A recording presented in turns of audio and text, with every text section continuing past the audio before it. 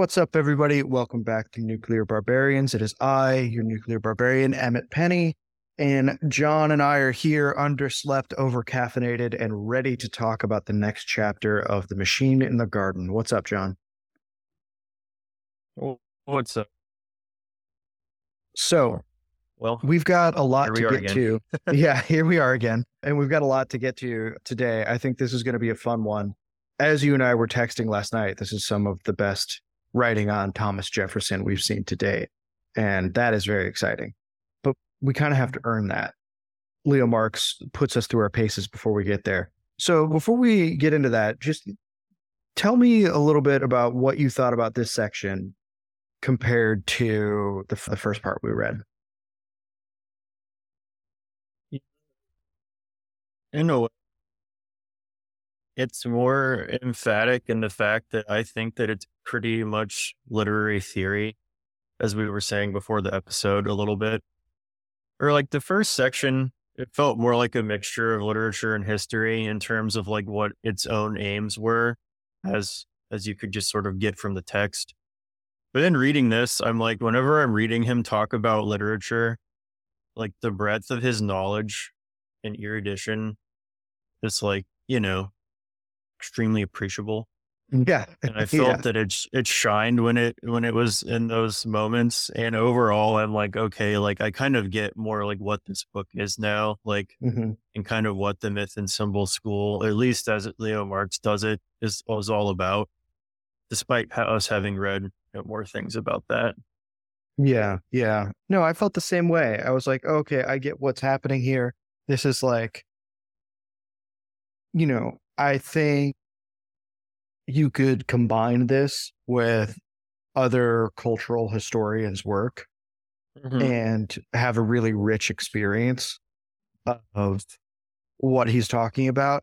I feel like it's almost as if you need both arms in order to put the whole thing together.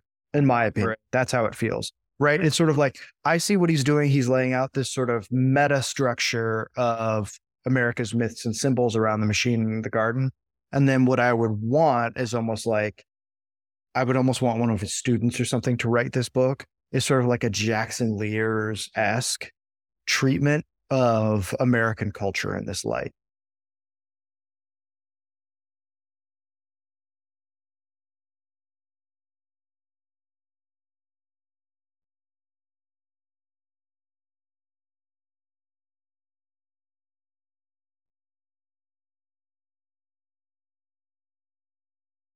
John.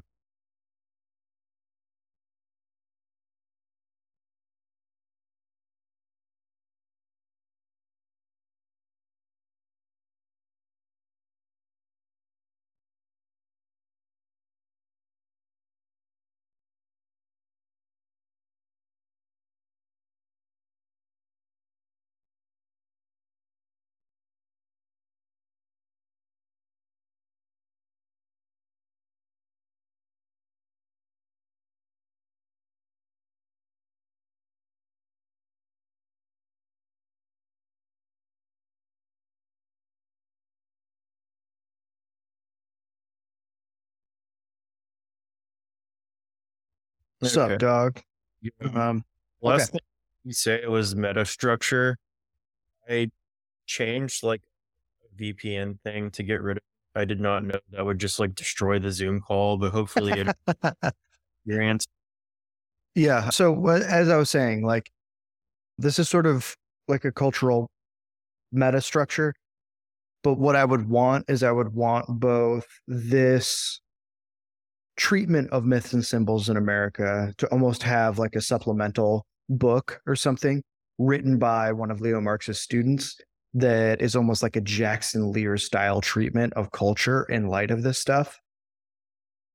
Makes sense. And Yeah. I feel like that would be a more complete picture of what's going on here. But that's not to say that the ideas he's explaining here aren't consequential Hmm. or something like that. I think that if we're looking for a certain type of, let's say, empirical rigor, that's just not going to be what he's up to.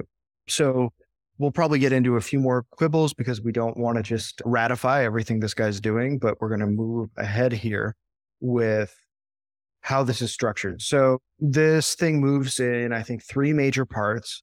And the first act of this chapter I called The Idea of Virginia.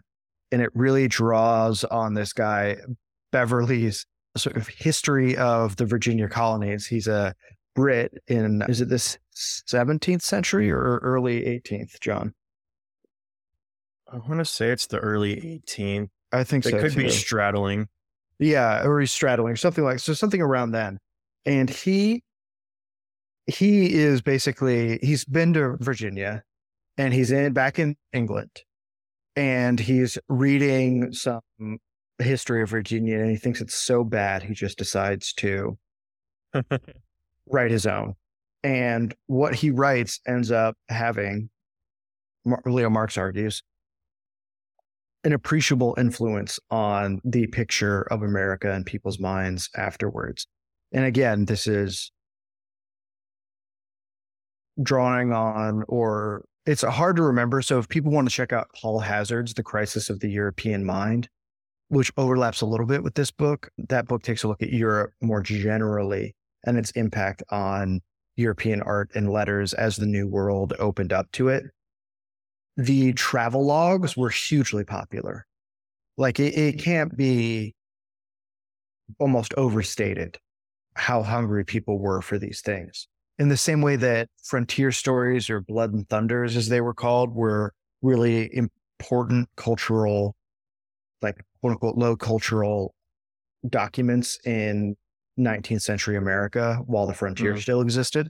That's what these travelogues were to the Europeans. And it really challenged a lot of what Europeans thought about themselves and about the world, because suddenly there was all of this new information coming in. Sort of think about it as the first impact of globalism. So that's all to say that, like, there is a good bet that Beverly does have this outsized impact that those of us walking around today might not recognize. And Beverly sort of comes up with the Eden of Virginia. I mean, it's sort of like, they almost read like tall tales, don't you think? Yeah, it's definitely, especially because he spends a lot of time on how Beverly saw the Native Americans, Indians in his vocabulary. And, it's sort of positive in a way that I don't really have that much of a background in like the literature of this time to know how people thought of like Native Americans at that time. Obviously, there's the noble savage, but I feel like that in my mind, that tends to exist more as a thing for people who don't have direct contact with anyone actually living in America. I could be wrong. But nonetheless, it was interesting that he seems to even break with his fellows on how he views them. And there's this sort of land of like, where is this? The Indian damsels are full of spirit, and from thence are always inspired with mirth and good humor. They are extremely given to laugh, which they do with a grace not to be resisted. The excess of life and fire, which they never fail to have, makes them frolicsome, but without any real imputation to their innocence. It's sort of like we're in Lothlorien or Rivendell. And the like elven maidens are like dancing. No, for sure. I mean, it does have that character to it. It does seem, I mean, it's clear to me that in the previous chapter, we get this sort of post-Shakespearean spectrum through which to view America and how the settlers encounter it. And Beverly seems to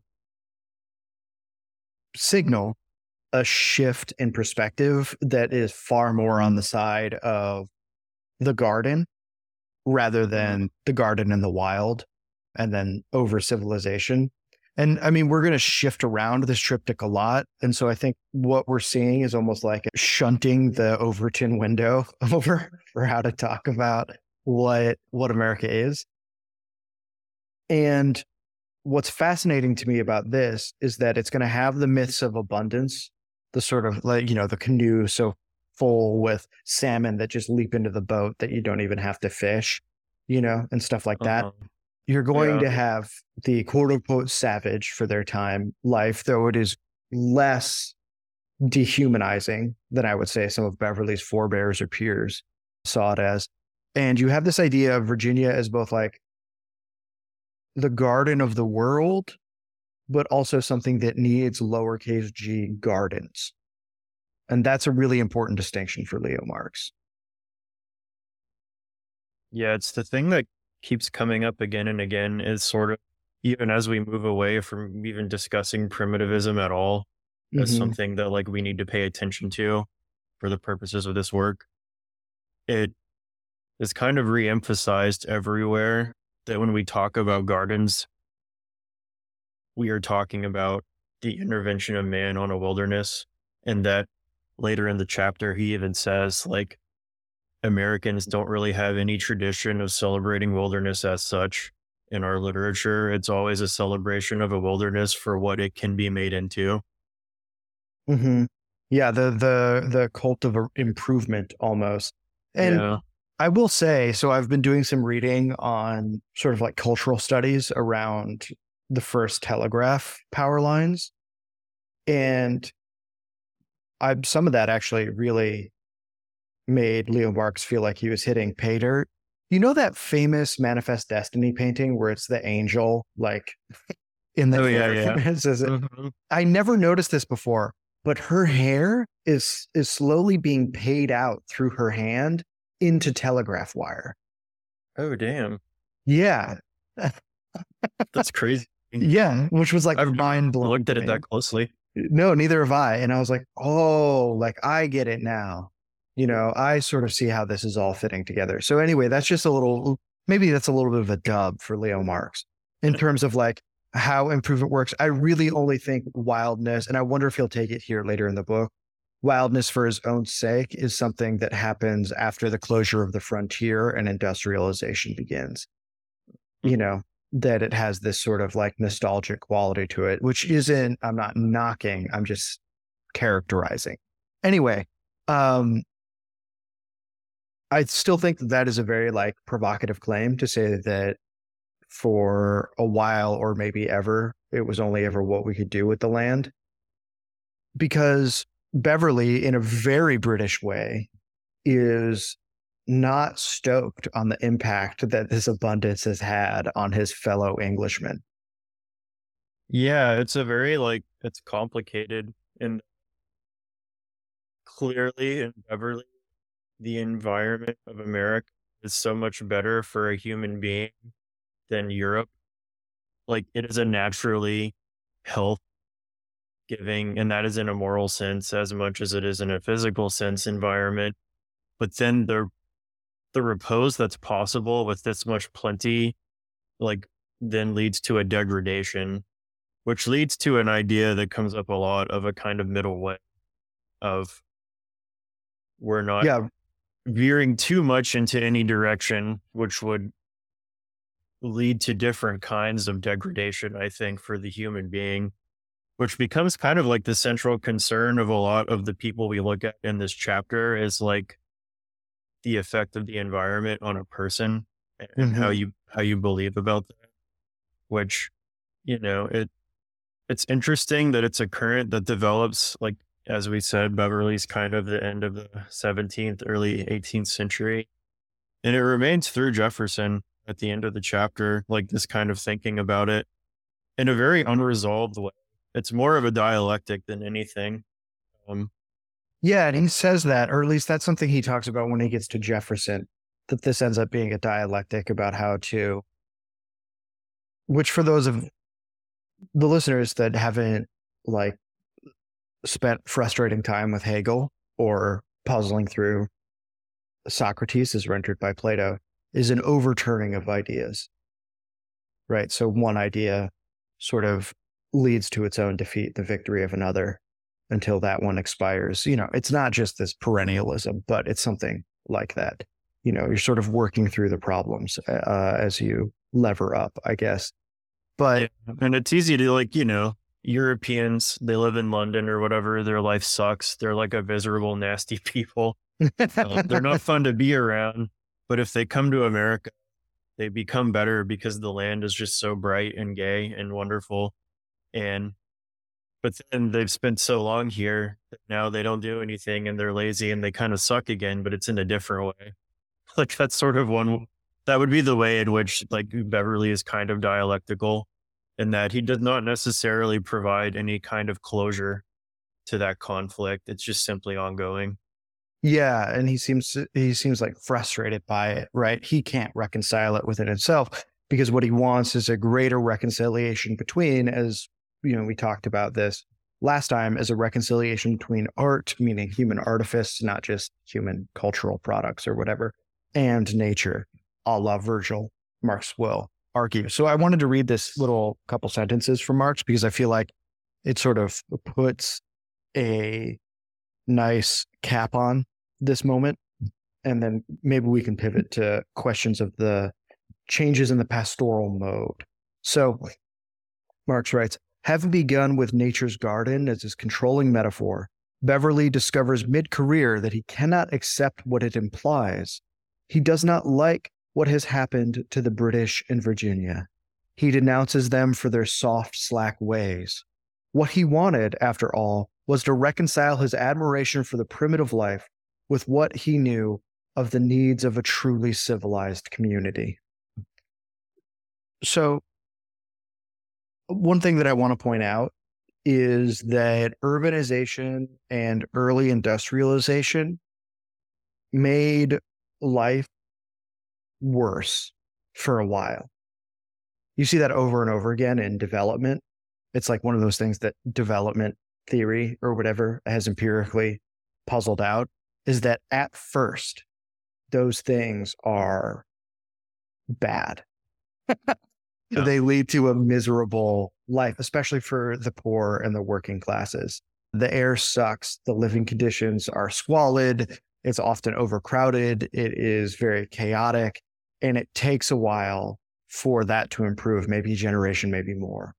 So when we're talking about like what does over civilization look like in Europe, you have to realize that England had burned through a lot of its wood. Anybody who knows anything about the life of chimney sweeps at this time, like these are young boys who are getting like testicular cancer from sweeping out coal chimneys and stuff like that because the soot collects around their crotches where they sweat. These are like 6-year-old kids, you know what I mean?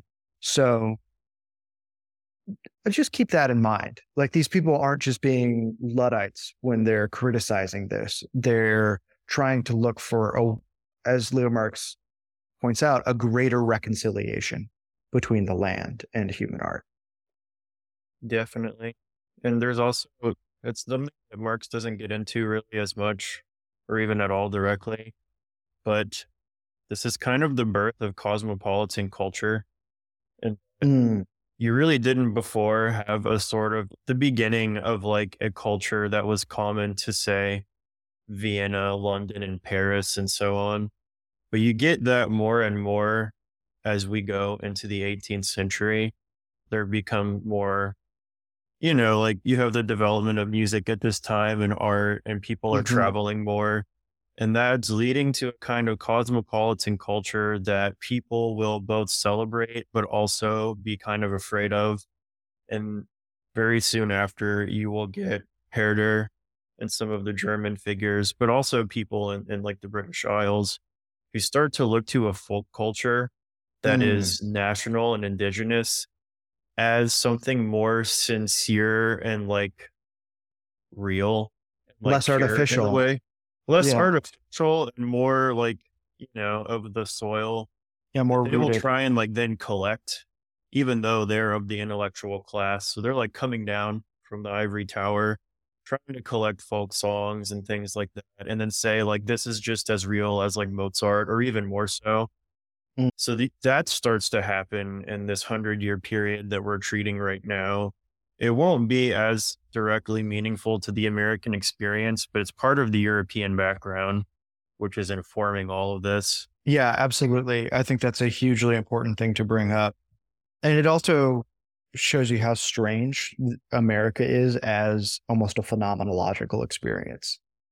which I feel like is something that these people are encountering, and it's what Leo Marx wants to look at. But there was also a big debate, and so I think we can kind of move to the, as you said, heavy dose of literary history, Right. Anglosphere literary history at this point, in changes in the pastoral mode. Mm-hmm. So Which one of he the things, gets into with Oliver Goldsmith, which I thought was cool because he's not as well read anymore. But at the time, like, well, just like Goethe was like telling people, like, read Goldsmith. He was like, he was just running around, like, read Goldsmith, read Mhm. Shakespeare. Like, it was a time in which English letters were inspirational to like a broader European world. Like, people were Yes, like being told to learn English so that they could read Shakespeare, Goldsmith, et al. And I thought and that was, James Fenimore Cooper. yeah, Uh, James Fenimore Cooper, the goat. the dog. So, But okay, yeah, so tell me a little bit more about Goldsmith, because I was actually unfamiliar with him. So, why don't you give us a little bit of background on why he's important and why you think Leo Marx starts with him? his most famous work is a book called The Vicar of Wakefield, and that's something that people were reading all over Europe, as far as I'm aware. Everything that I've heard about it, like, sort of lends itself to that. But how Marx uses him is his most famous poem is The Deserted Village, which is, how would you put, it's like basically talking about, in my mind, the effects of industrialization and like the development of this artificial culture, marking kind of like the end of the muse in Europe, or at least Mm, England. So he talks about, where's the line he quoted here? Goldsmith foresees the migration of the rural muse. Even now, methinks, as pondering here I stand, I see the rural virtues leave the land, down where yon anchoring vessel spreads the sail. The vessel, needless to say, is bound for America. hmm Like, attaching to Goldsmith the idea of there being, because as we talked about before, there are like a lot of ideas associated with rural life, and one of them being this form of thinking about life where it is just inherently superior to urban life. Which, as Marx says, a belief in the superiority of rural life was a sociological corollary for Goldsmith's generation to the widely accepted ethical doctrine that the middle state was the best of all possible human conditions, as we were talking about, like between hmm wilderness and civilization. According to this venerable idea, man is the creature who occupies the middle link in the great chain of being, a point of transition between the lower and higher animal and intellectual forms of being, which was really like one of the most interesting sections of this chapter. But the very next thing he says, which is perhaps just like a very 20th century point of view, but he goes on to say a grand compelling metaphor, comma. And then I was just like, God, this is so like Joseph Campbell. Of just like, you know what I mean? You're like, Yeah, you take this whole metaphysical system that's like trying to make really direct claims about the nature of reality, and you're like, it's a metaphor for like a right. Yeah, psychological condition. yeah. It's the butterfly meme. Is this a metaphor? And it's like metaphysics. Just to like belabor this point too much, but I think it's something, maybe this is the best way of saying like most of my points of contention with Marx will be probably a materialist tendency to reduce everything like this to something like a metaphor, like a psychologization of metaphysical claims, Yeah. whenever they come up, is perhaps like my biggest break with him, which doesn't really hurt the impact of the book at all. But like, the idea that man sits between heaven and earth, or animal and angel, or whatever, is found like all over the world in pretty much every tradition, from hmm like Islam to like imperial China, at least as far back as the Han Dynasty, if not farther, like into, almost pre-written times. So just like, it's these moments where you're like, well, that's a compelling metaphor. And like, I feel like if something is this rooted in the human experience and this transcultural, it is probably better to pass over in silence than to reduce it to like it tells us something about life. You know what I mean? Yeah. Well, I think to me, part of what he's trying to stake out is what becomes an evolving English pragmatism. Right. Which is definitely where it goes. And Like I think, whatever that, English people believed, they no longer believe that shortly thereafter. yeah, exactly. And I think, Zizek's thing about the ideology of the toilets, right? I'm not Where, familiar. oh, okay. So he has this joke where, if you go to France and you use one of their toilets, it's just like a straight drop down and then it just ejects your shit. And he's like, that's basically the guillotine. That's like French revolutionary radicalism right there. And then in Europe, it's like a more shallow bed. So you can like inspect your own shit to make sure that you're like healthy and okay. And he's like, that's basically like German idealism. Um, and then he says the British toilets are basically like in between. And he was like, and that's British pragmatism. That's hilarious. So That, that's immediately what I thought of when I was reading the middle way section that's of this. hilarious. I'll bring us out of the pointless hole that I've climbed into. But at any rate, he brings up that like this idea of a middle state is not new. It's stemmed at least from classical antiquity, Mhm. and that, however, he thinks that it had the greatest diffusion and acceptance during the 18th century. And I'm like, who knows? We have so little of classical antiquity that I don't think we can really say what had diffusion and acceptance, but it's Mhm. neither here nor there. This is the time of the physiocrats, which he calls like the extremist wing of Mhm. of that party. But there's a beginning sense of like, and it's really interesting because we're at the beginning of the Industrial Revolution. So you can still have something like physiocracy, which is the idea that agriculture is the fundamental basis of all wealth, Yeah. and basically increase agriculture, increase wealth when as a frame of mind. And that is, like still a dominant economic position that's being taken at this time.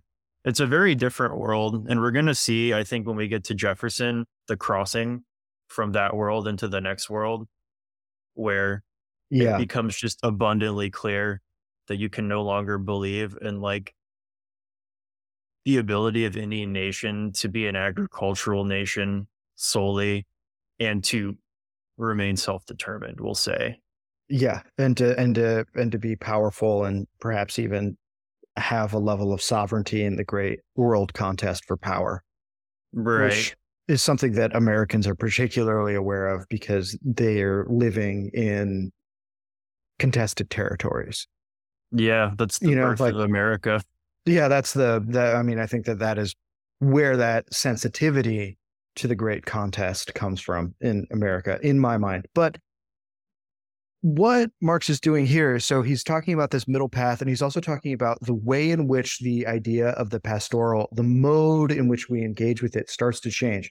Here's something I didn't know that he brings up that I thought was fascinating, is that there was a whole debate in Britain about what to do with the pastoral tradition, because you had all these British dudes writing pastorals with Mediterranean imagery. Yeah, the And classical yeah, school. the classical, which Marx rightly points out and even cites some pretty poor poetry from Pope, from his younger days in this mode, is basically dead on the vine. It is obviously a non-viable way. And what starts to happen is that Lockean psychology, which has to do with the imagination and impressions, Locke is not alone in this, so it's not just him. He has like a slew of peers that are also, and some of them get mentioned here, doing the same thing. But they locate sight as primary. This is almost a return to, I would say, like almost a Platonic engagement with the world in terms of sight being very, very crucial for the deepest insights you can get. And that has an impact on how the imagination works. The early scientific revolution, meaning now sense data is becoming yet more important because an empirical influx of information is what the scientific method needs to operate at all. It is not sort of a theory first, almost metaphysical post-Aristotelian world anymore that we talked about last episode. And that regrounds the pastoral in science and philosophy. And you start to see like this toggling from the figure of the shepherd to the figure of the farmer in England, Mm-hmm. which is a very different thing, right? Because that is from more out in the actual wild to being in a cultivated garden, from being mobile to being fixed and static in this world. And people can reflect back on the things that John brings up about the sort of return to folk ways that's happening in the ivory tower at this time. And that is where fixity in agrarian life becomes important in the face of an oncoming cosmopolitanism. Yeah, it's interesting because in one sense, the sentiments are ancient.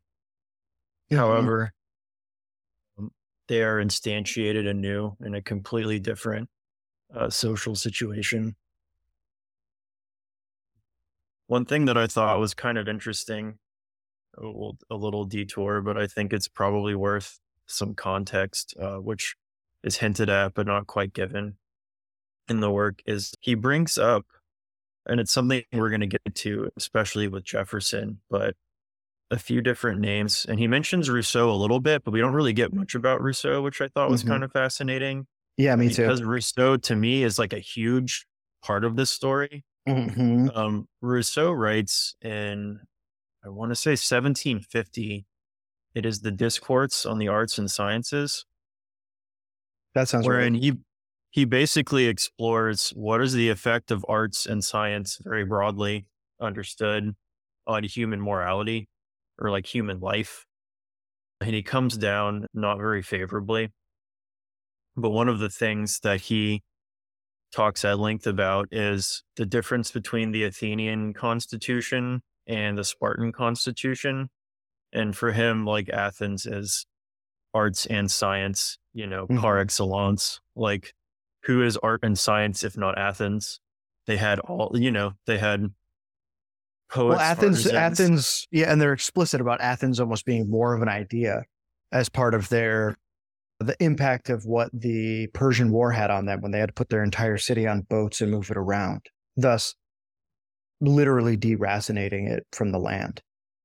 Right. So that has like this abstracting impact on Athenian culture. And he contrasts with, he says, what can we really say that we even have from Sparta? Like nothing, except for the fact that men who born there just seem to breathe in virtue. It was impossible for them to live otherwise. He's kind of a Spartan boy. Yeah, he is. There have been arguments that Plato was the same, and he definitely brings up Socrates as sort of deflating a kind of Athenian hubris, at least in his view. And he connects that to Rome, which is something we talked a little bit about last time, but he brings up Cato the Elder and he was a very like complicated figure, I would say, in the same way as Thomas Jefferson is in his opinion on Greeks and Greek culture. But we do get a nice line from Rousseau where he says, up to that time, Romans had been content to practice virtue. Everything was lost when they began to study it. Mm. And he is drawing on a pretty wide body of classical writing on this. So it brought me back. I was like, oh, Cato wrote on agriculture, De Agricultura. And the very first line is kind of could have been written in the time that we're talking about. He says, it is true that to obtain money by trade is sometimes more profitable, were it not so hazardous, and likewise money lending, if it were as honorable. Our ancestors held this view and embodied it in their laws, which required that the thief be mulcted double and the usurer fourfold. How much less desirable a citizen they considered the usurer than the thief, one may judge from this. And when they would praise a worthy man, their praise took this form: good husbandman, good farmer. One so praised was thought to have received the greatest commendation. He goes on to say that farmers are the best soldiers and they have the most virtue and so on and so forth. And that trade, while not reprehensible in itself, is subject to ups and downs. which then make the person who is involved in it subject to ups and downs in their character, I would say. Mm, And that's what makes trade dangerous. Whereas the work of farming is almost like this pacific stasis of like you pull things out of the earth and you eat them, and that kind of never changes, droughts aside or whatever. Like the focus on for Cato, like being a husbandman is all about stability, reliability, and a kind of like disposition towards strength. Because for Rome, and perhaps less so for Thomas Jefferson, the association with farmers always has a martial kind of turn to it, where there's a rural virtue, and part of it is the fact that the men who are farming develop these virtues, which are seen perhaps in their fullness when you're like burning Carthage to the ground with these like yokel farmers. You know what I mean? Like it yeah. kind of lent power to the Manius Curious episode when he's being offered all this money and he's like, I don't care about that. Like, and then he thinks, this is the guy who like laid waste to cities, and that's like all that matters for him is sort of like his duty to the Republic. And I think the Hmm. martial aspect over the course of time is reinterpreted as perhaps less important. But closing this all off to say that one of the big authors for a lot of people who matter right now, like Montesquieu, huge at this moment for the founding fathers especially, is Polybius. And Hmm. Polybius does something that to my mind is sort of unique, like not entirely. Aristotle was all about comparing constitutions that made up governments, but Polybius kind of wants to do it more directly empirically. Like, well, we can suppose that Aristotle had a bunch of empirical evidence in front of him. We just don't get any of that when we look at his thoughts on government, the result of that. Polybius says, I want to look at actually existing governments in my time, which is Rome and the Greeks, and like what made Rome a nascent empire to rule the known world. Hmm. And when he's talking about that, he analyzes the constitution of Lycurgus and the Spartans. And he seeks sort of like, why did they fail? Because they're kind of a famous martial people. And his conclusion is that while the legislation of Lycurgus was entirely sufficient and for preserving their own freedom and guarding their own country with absolute safety, and that if the Spartans had remained committed to this kind of non-interventionist of life, in his mind, they never would have fallen. But the fact that they attempted to engage an empire inevitably destroyed them because the way that their society was set up simply did not provide for the ability to do that. Their money was iron bars that were difficult to transport. They traded crops in kind. Like they were not set up for a large logistical undertaking of empire. Hmm. Why I think that's interesting is because this is pretty much when Polybius is thinking about constitution, he is thinking about constitution for what? You know what I mean? Like a constitution, what is it being constituted to do? And how different forms of constituting a thing will have very different effects. Sparta attempted to engage in activities beyond the Peloponnese, and it ultimately kind of like Greece is no more, just in general, like Greece is now Rome. Hmm. You see this again in Rousseau, who's thinking about the effects of different constitutions on people. And you see it again in Thomas Jefferson, but it's also just like in all of this writing we're reading, this is kind of like what's in the water. I just sort of wanted to bring that stuff up because I think it's probably for any of our readers who want to read this book, I think those are also interesting places to go that Leo Marx doesn't necessarily highlight, except in passing. But like this stuff is Yeah. just, it's in the air. Like ancient debates are kind of being made anew at this time in a way that they really hadn't been for many hundreds of years. Well, in one way, one reason why that might be the case is because now we have new foundings. Yes. And so there are questions about how to begin again. And this is the rift between America and Europe, which is a rift in concepts of ideas of history and civilization. You know, America being, Marx argues, this new beginning. And he sort of implies this, I would say, or at least this is in the background of what he's writing. This brings to bear, as John was saying, old debates, older traditions to draw from. I mean, it's no secret that the founding fathers were deeply steeped in Roman history and jurisprudence and really trying to reckon what they were doing in that lens, especially Jefferson and also Adams. Before the Constitutional Convention, John Adams was like, all right, so I'm just going to go back to my house and I'm going to reread the history of every republic that's ever existed and try to identify their merits and deficits and then write the Constitution that will avoid all the bad things, which is like such an Enlightenment perspective on what you could do with history and the problem of politics. It's amazing. Like you have to respect it. Like it's so funny and cool. It's so ambitious too. So a thing that's really important here, I want to say before we get into Jefferson, is we talked about folkways. We've talked about it through the Roman perspective. We've talked about it through the English perspective. There is going to be an American version of this.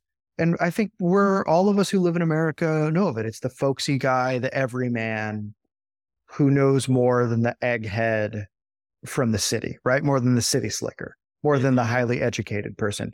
I mean, this just shows up so many times. It's like this big cultural meme over and over again. And I will say that it ends up having a huge impact on American thought and letters, perhaps most explicitly expressed in Walt Whitman's Leaves of Grass, where the constituents of a democracy are leaves of grass and the large field of the land of that democracy, right? It's almost like this pantheism of democratic nationhood that he's setting up there. That's obviously farther down the road than Jefferson, but that's sort of a sketch of where we might be going here. What is interesting about Jefferson is he has these old school Roman suspicions of trade, of commerce as a potentially corrupting influence. He does not have, as Marx lays out, the martial values around the pastoral. In fact, it is the opposite. What he is worried about is that America will become a warlike nation state,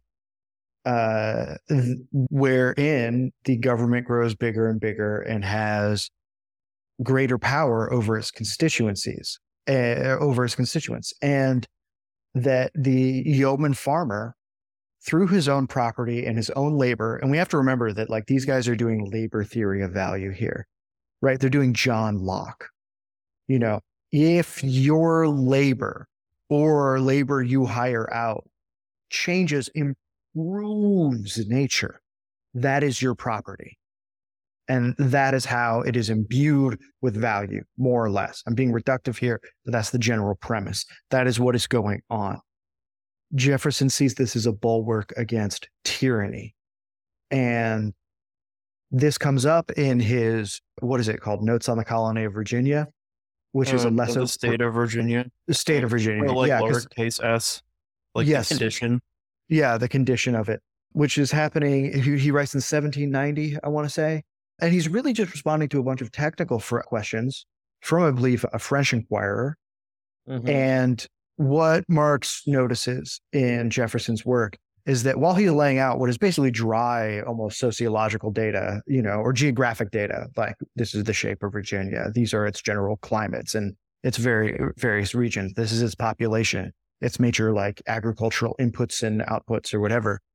He goes on this almost flight of fancy where he argues for the agrarian over everything else, that it constitutes the right kind of person to inherit a republic, which is, again, a very surprising shift in light of how dry, and we would say, sort of capital E Enlightenment feeling in terms of just sheer rationality the rest of the text is. Yeah, I think that was like for me, the coolest part was Marx kind of identifies that Jefferson has a couple modes of thinking and writing. Mm-hmm. And one mode is a very dispassionate social scientist. He kind of identifies it with like Adam Smith. There is a person who's looking at realities and is dealing with them. But there's also a more Virgilian side where he has certain beliefs about what is best and Hmm. kind of almost like a golden idea of what a good society would be that he would love to be able to live within. And these two things will never be pulled together into a coherent whole.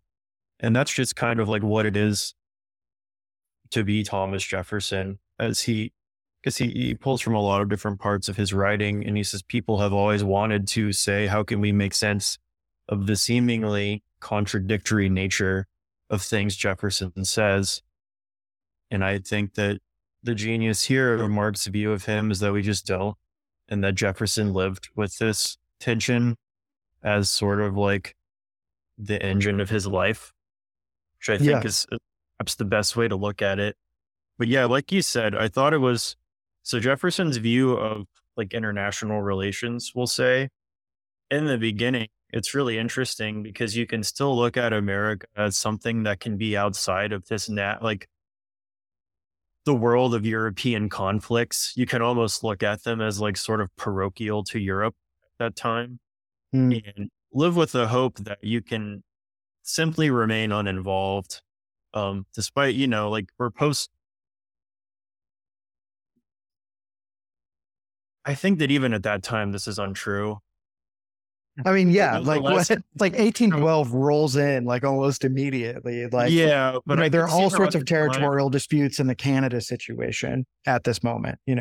could believe that it would be possible. And the most instructive line for me was when he said that he wanted America to be like unto Europe as China, which at the time of Mm. writing, China was basically at its last zenith in terms of imperial China. Like we were still a good 30 or 40 years out from the first Opium War. Its territorial sovereignty was basically still completely intact, more or less. So, like, so, it was the perfect, like, it is self sufficient. It kind of has no need to consider the world outside of itself. And it can Mm. simply let the conflicts outside of its shores pass by. And it's a largely agricultural society. Like, nearly, all of its efforts are agricultural and some mercantile.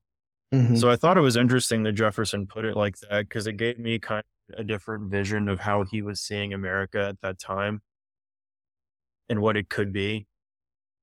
Things would change for both America and China in the intervening years in different ways. But so for him, if you engage in a mercantile effort or a trade, if you in any way have a customer, you are in some way the dependent of that customer. If they don't purchase from you, what are you going to do, more or less? And Hmm. that kind of dependence in Jefferson's mind breeds a lot of contemptible features of personality and eventually ambition because you have to vie, and in vying you might become less than a man, I think, for Jefferson. And in so vying you might also be led to want more than is your proper station, which is self-sufficiency and peace for Jefferson, I would say. And I Hmm. think he sees in all of this the breeding ground for every contemptible feature of mankind. And he says corruption of morals in the mass of cultivators is a phenomenon which no age nor nation has furnished an example. For him, if you are, I think in this scenario, like somewhat above subsistence farmer, but not too far above subsistence, Hmm. you pull your subsistence from the ground, you sell a little surplus, but it's not like you're depending on that for your livelihood. You are somebody who like survives by their own efforts and thus depends on no other man and thus does not breed any of these contemptible forms of sociality, I would say. And And you can't be swayed. Like, that's another thing. You can't be deceived in a certain way because your right. wants are self-contained, right? So you can see where in Jefferson's ideas about this, if it becomes a commercial republic, which it eventually does, and he admits that it kind of has to, Yeah. that what he prefers isn't on the table. He might have this sort of romantic Roman element to him, but he's not stupid. Far from it. What happens, he worries, when people get involved in commerce? Well, first of all, commerce extends beyond the nation as well. That's an important thing. And because it puts you in a vulnerable state and makes you a dependent and turns you into like almost like sub-rational in some ways, or at least vulnerable to that you can be persuaded into things like war, or faction, right? That these are sort of corollary consequences to that being self-sufficient would guard against. Yeah, it goes hand in hand with the militia ideal that every free farmer would also be the person responsible for war, like very personally as a soldier. And thus, a republic so constituted would be very unlikely to engage in unnecessary violence, I think, at least in Jefferson's thinking. Yeah, you wouldn't have commercial enticement, which has a deleterious impact on moral character. You wouldn't have tyranny, and you wouldn't have military aggression. Right. These are foremost in his mind. And at this time of writing, the situation, at least as it's constituted and explained here, is that Americans were by and large engaged in farming, and then whether it be cotton or tobacco or whatever, sending a lot of it overseas to Europe and getting in exchange like luxury goods or just crafted goods of any kind, things that relied on the budding manufacturers of that time. And that Jefferson thought this state of affairs could just obtain, perhaps not forever. He even says that it can't go on forever, but it could go on for a very long time. That we need not involve ourselves in setting up and developing American manufacturers, and we can remain almost purely agricultural and simply trade for what we need and let the manufacturers remain in Europe and fester there and not be our problem. But as we said, the War of 1812 and other conflicts are on their way. And it changes it. Also, the problem is that there's a really stiff trade-off here. If Jefferson wants that, then it will leave the United States in resource dependence colony state. And ironically, make it yet more vulnerable to the fights and factions in Europe. Whereas having some sort of manufacturing. And I have to think that this is why.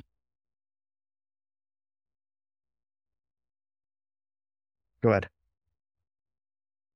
Oh, I have to think that that's why he is not, like, his principle is not, while he has his preferences, he's not like a doctrinaire agrarian.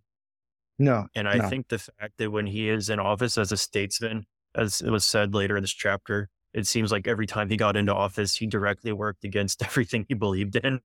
Yeah. I think the reason that is true is because that he was more committed to the independence and health of America, however it be set up, than to his personal preference for constitution. And he also seems to have a genuinely democratic sense of the fact that he says, well, he prefers, and Marx says we should think of it more as pastoral than agrarian because of this, because of how we have set up the pastoral tradition to include a sense of virtue and a certain kind of living and not merely a mode of production, which I think is a better way to put it.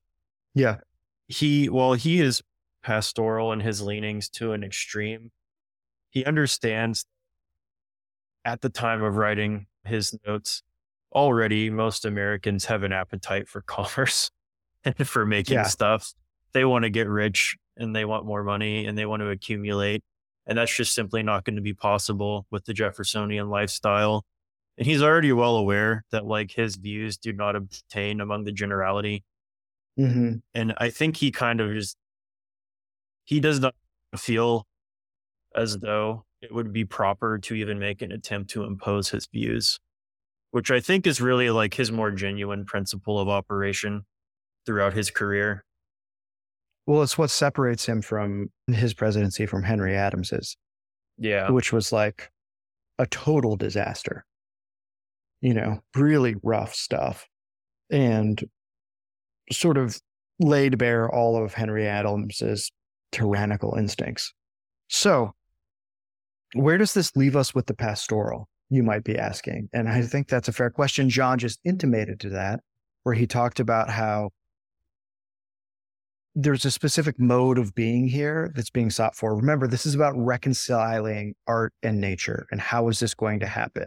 Now, Jefferson comes in here not just because he fits on the timeline in terms of how Marx is working through the ideas of the garden in America, but also because now we see manufacturing on the horizon as something incredibly important and a very powerful force that is going to be changing the American landscape, both psychically and intellectually and physically, and how we're going to respond to that.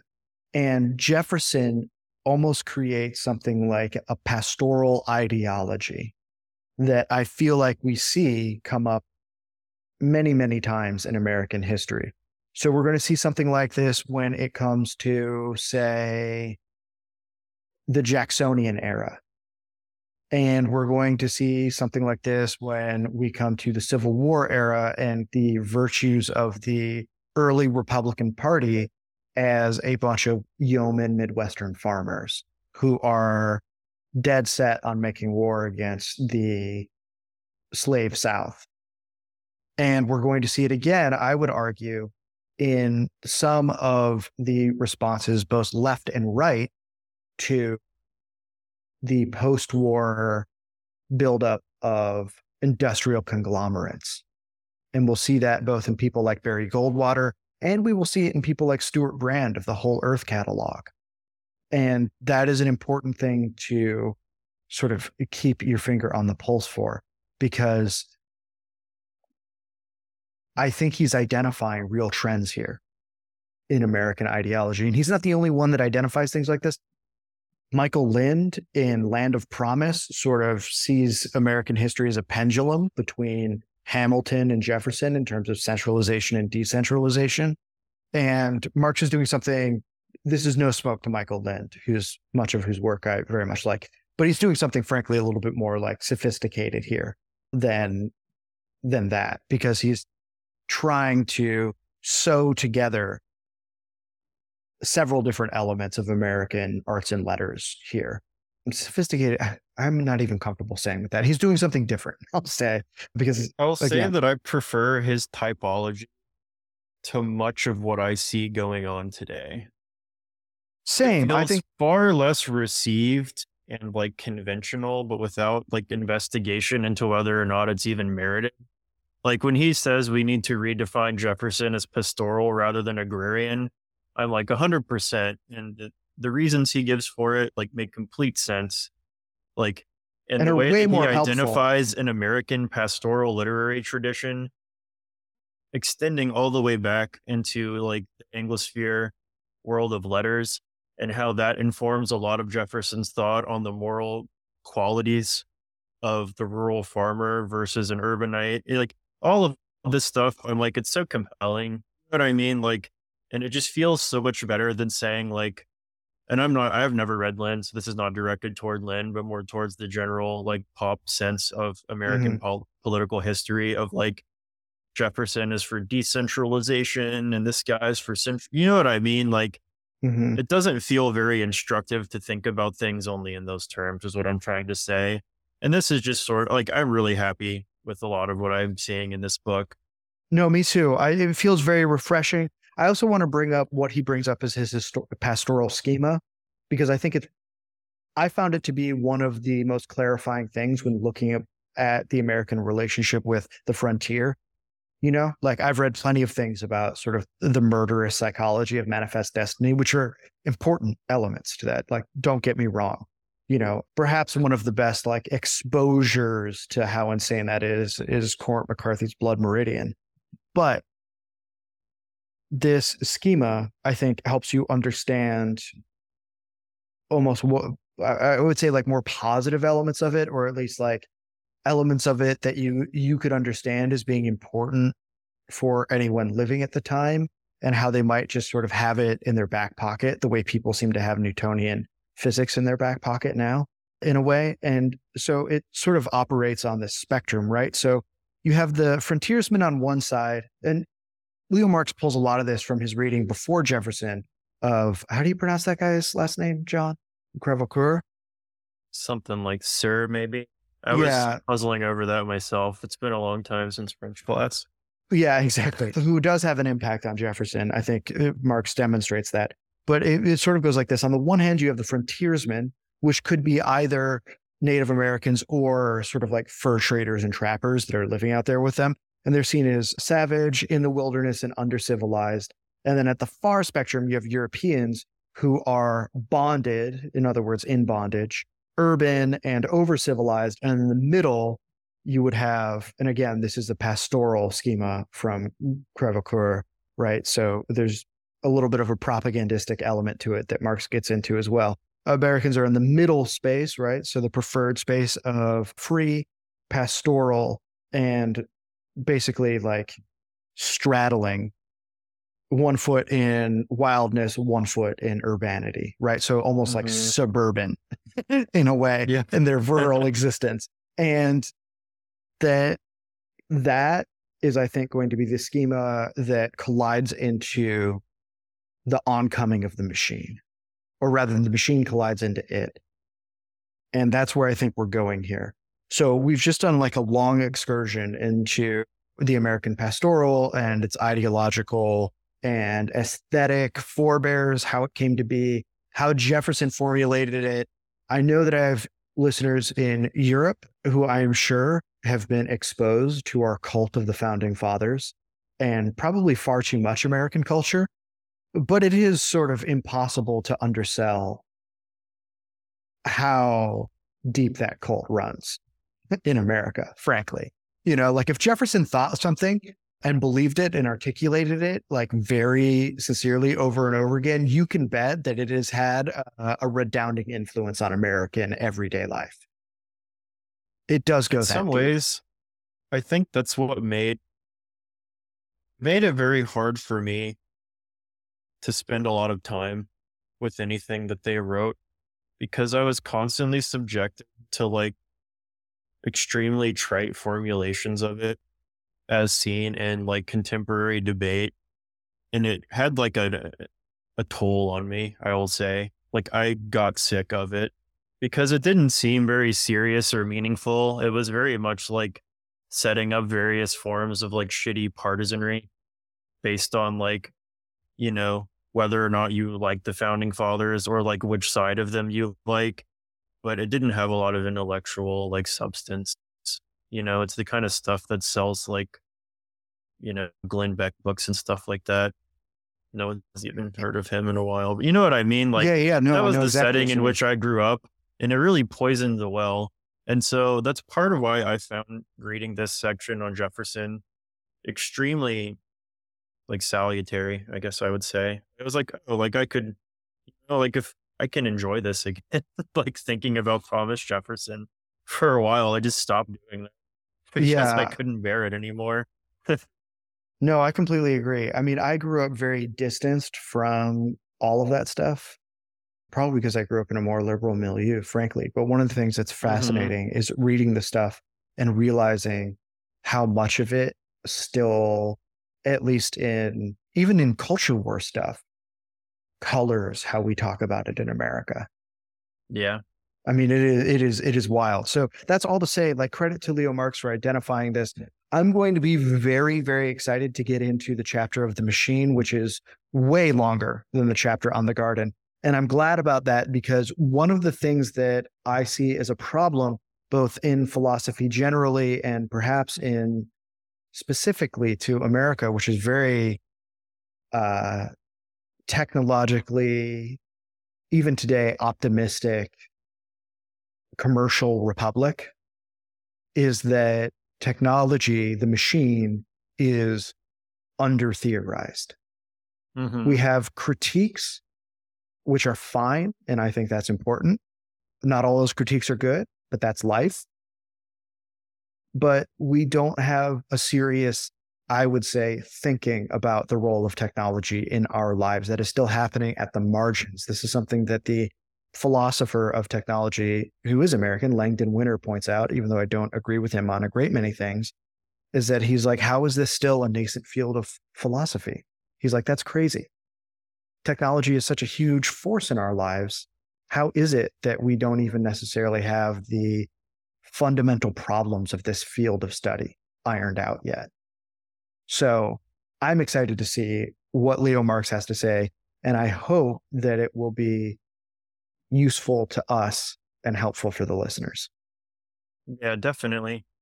We're just looking here, and I think that maybe it would be nice to close out with the closing line of this chapter. Yeah, go for it. Looking to America's future, Jefferson anticipates the tragic ambivalence that is the hallmark of our most resonant pastoral fables. Our enemy, he writes during the War of 1812, has indeed the consolation of Satan on removing our first parents from paradise.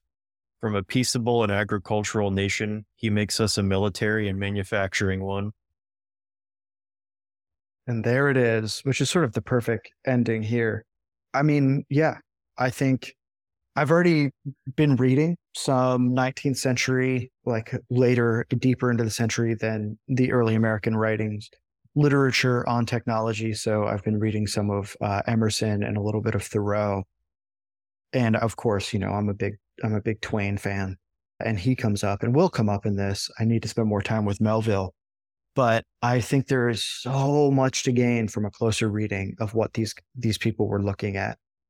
I mean, it is striking to me. I found out that a guy even wrote a book on this premise, how much the telegraph's arrival mirrors the arrival of social media in terms of response in America. Because it arrives and then the Civil War breaks out.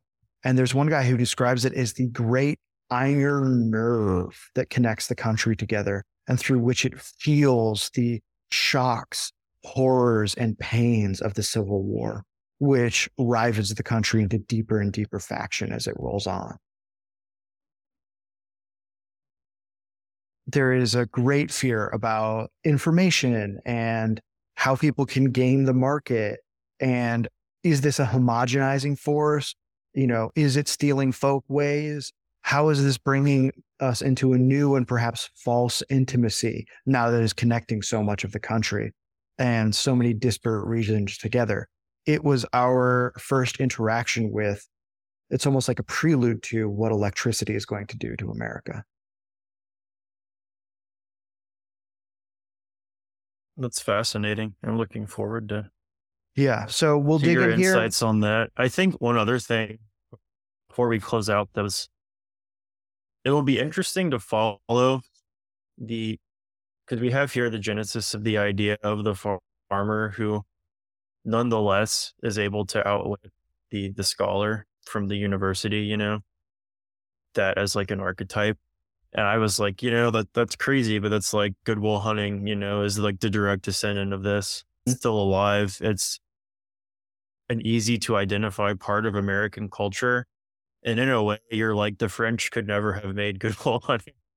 You know what I mean? Yeah. But I think what's going to be fascinating about that is while it has this maybe like American genesis in a very agricultural world where domains of expertise are maybe not as multiplied, once we get into the machine and later on, the world becomes very different. But I think that is retained like as an aspect of our culture, even within that. Like, why is Will Hunting, he's a janitor, but he can also do like very complicated math.